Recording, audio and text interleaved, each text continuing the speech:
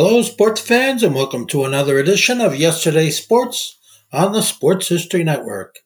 And make sure to check out sportshistorynetwork.com/giveaways. I have two signed books I'm giving away. One is titled No Nonsense Old School Weight Training, and the other is Reliving 1970s Old School Football. This podcast is part of the Sports History Network, your headquarters for the yesteryear of your favorite sport. You can learn more at sportshistorynetwork.com. Now, live and direct from the press box at Old Comiskey Park, it's time for When Football Was Football. Let's join your host, Joe Ziemba, with another forgotten tale from Chicago's pro football history. Let's go! Thank you for that wonderful introduction, and welcome to this episode of When Football Was Football. I'm Joe Ziemba. And we may have something for everyone tonight. For example, a first baseman for the Chicago White Sox who gave his manager a black eye. A Hall of Fame center for the Chicago Bears who once boxed against the future heavyweight champion of the world. And let's not forget the time when Red Grange, the Galloping Ghost, met one of the most notorious gangsters in the history of Chicago's underworld. Some may claim that Chicago has a bad reputation, and not necessarily just in football. Much of this aura stems from the glorified gangster days of the 1920s and 1930s, when Al Capone and his cohorts ruled the Chicago area underworld. These indeed were not nice people. But Capone attempted to position the reality of his local status by claiming to be just another businessman. He offered help to the needy and opened soup kitchens that helped feed the hungry during the early days of the Great Depression. His personal marketing efforts were so successful that Time magazine placed him on the cover of its March 24, 1930 issue, along with a lengthy article on his business activities. The publication summarized its coverage of Capone by stating, "No desperado of the old school is Scarface L, plundering or murdering for the savage joy of crime. He is, in his own phrase, a businessman who wears clean linen, rides in a Lincoln car, and leaves acts of violence to his hirelings. He has an 11-year-old son known for his gentlemanly manners." On this episode of When Football Was Football, we'll share the story of how one of Capone's most notorious employees brushed shoulders with one of the greatest legends in the history of football, and no one at the time thought anything of it. Our story begins in 1929, which unfortunately was the worst season in the brief history of the Chicago Bears. The team finished with a woeful 4-9-2 record, and co-coaches Edward Dutch Sterneman and George Halas decided that they should retire from the coaching profession. Halas explained the situation in his autobiography a few years later by saying, "We believe our hope for the development of a winning team would be increased if we could turn the squad over to a professional coach. Neither Ed nor I had time to coach the Bears. Last season, the worst since we entered professional football with the old Staleys, the coaching responsibility was divided between us. As a result, our offense was ragged, and by mid-season, the team had lost its morale." While Halas and Sterneman would remain in their current ownership capacity, the organization would eventually hire veteran high school coach Ralph Jones to lead the team into the new decade. As the key players began to head home after a disappointing 1929 campaign, one member of the Bears quickly found another opportunity in which to both stay in shape as well as to earn some much-needed cash during the infant days of the Depression. Center George Trafton, a dominating player with Halas since 1920, was known for his rugged and sometimes overly aggressive play, as well as for his enjoyment of nighttime adult activities, shall we say. In other words, he was considered a champion brawler off the field as he was on it. So it was of no surprise when Trafton accepted an offer to participate in a boxing match for charity. His opponent would be a confident first baseman named Art Shires from the Chicago White Sox. The boxing match was scheduled for December 16, 1929, just a day after the end of the 1929 Bears NFL schedule. Shires was a 23-year-old first baseman for the White Sox who lasted 4 years in the majors with a pretty nice .291 batting average. But he also enjoyed talking about himself, often referring to himself in the third person as Art the Great. Never much of a team player, Shires was once suspended from the White Sox for slugging his manager during a disagreement. The manager was left with a black eye. There was considerable excitement around Chicago in anticipation of this event, and it also attracted significant media attention, who initially defined the match as the fight of the century. Later, it would be simply known as, the Battle of the Clowns. In his later years, the great Red Grange of the Chicago Bears recalled his role in the unusual bout.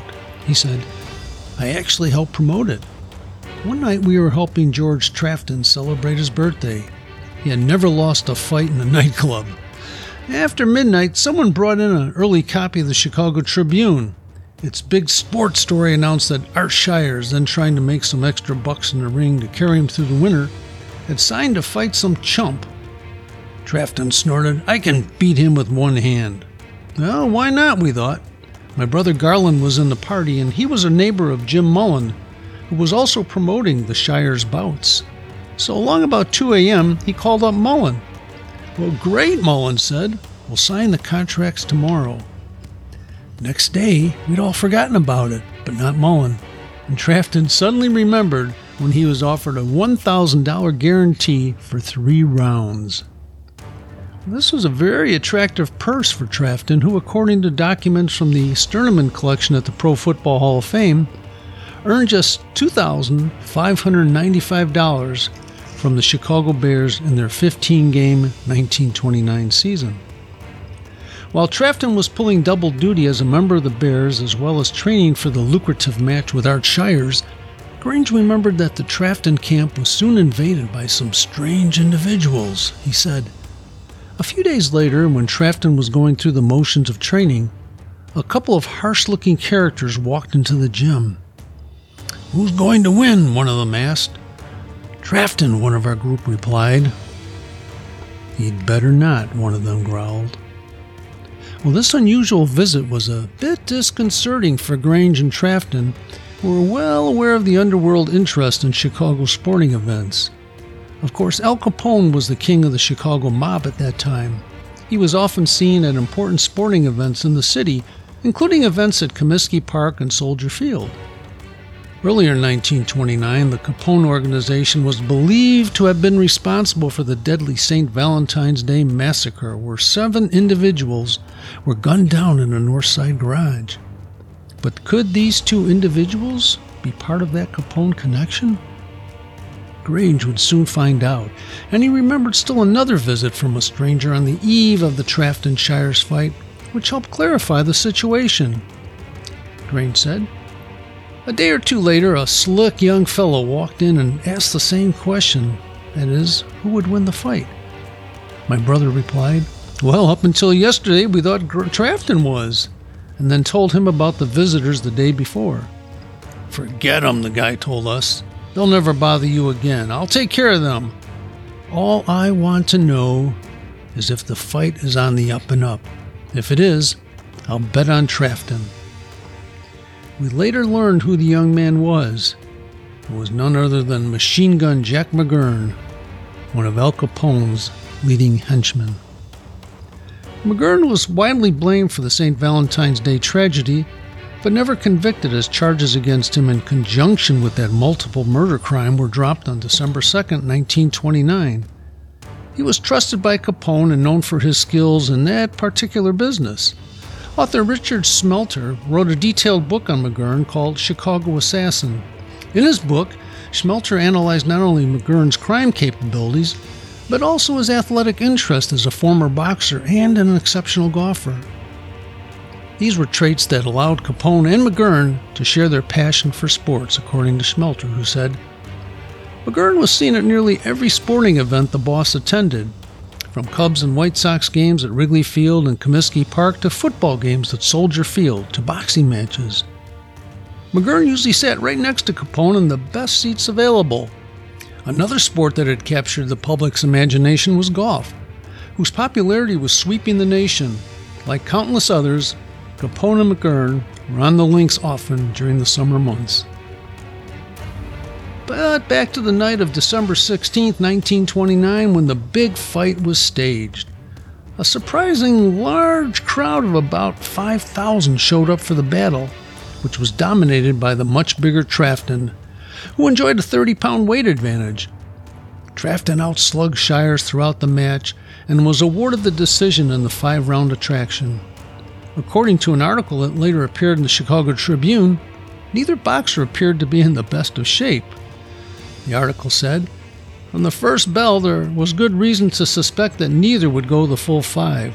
Shires, obviously hoping for a quick knockout, came out like a bear, but walked into the real bear's long left. He went down, but bounced back without a count. Trafton dropped him twice more before the bell. Trafton's endurance was a little better. Yells of 'hit him' came from the bear cheering section, but all Trafton could give was an ex post facto reply that said, 'I couldn't get my hands up. They weighed 100 pounds apiece.'" But what about Jack McGurn?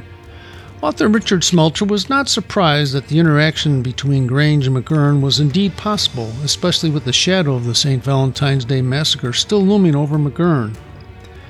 In a statement from my book, Bears vs. Cardinals, the NFL's oldest rivalry, Schmelter commented, saying, "McGurn was just cleared of involvement in the massacre 2 weeks prior to the Trafton-Shires fight. For this reason, it seemed to me that he would not have looked to draw more attention to himself over a boxing match at that time. And strictly in my opinion, with his star starting to dim within the Capone organization, McGurn might have spouted off about not allowing anyone to fix the fight, just to make himself still feel relevant. Once again, this is only my observation. I do believe that McGurn may have visited the training camp and even watched the fight, for he was a huge sports fan, as well as an incredible athlete himself." And so the brief interaction between the legendary Galloping Ghost and Machine Gun Jack quietly disappeared until Grange brought it up years later. Grange concluded his playing career after the 1934 season and is now a member of both the College and the Professional Football Hall of Fames. Shires was gone from Major League Baseball after 1932, but continued to secure prize fights when available. Trafton is also a member of the Pro Football Hall of Fame who stayed with the Bears through the 1932 season. Like Shires, he managed to book a few more fights, but that all came crashing down, literally, when future heavyweight champ Primo Carnera knocked him out in 54 seconds in 1930. Trafton did become a successful coach in both the NFL and the Canadian League. As for McGurn, his link to the St. Valentine's Day Massacre signaled the beginning of his end with the Capone organization. He was assassinated in 1936. Thank you for joining us for this episode of When Football Was Football here on the Sports History Network. Please join us next time as we explore some little-known facts and stories from the long history of professional football in Chicago. This podcast is part of the Sports History Network, your headquarters for the yesteryear of your favorite sport. You can learn more at sportshistorynetwork.com.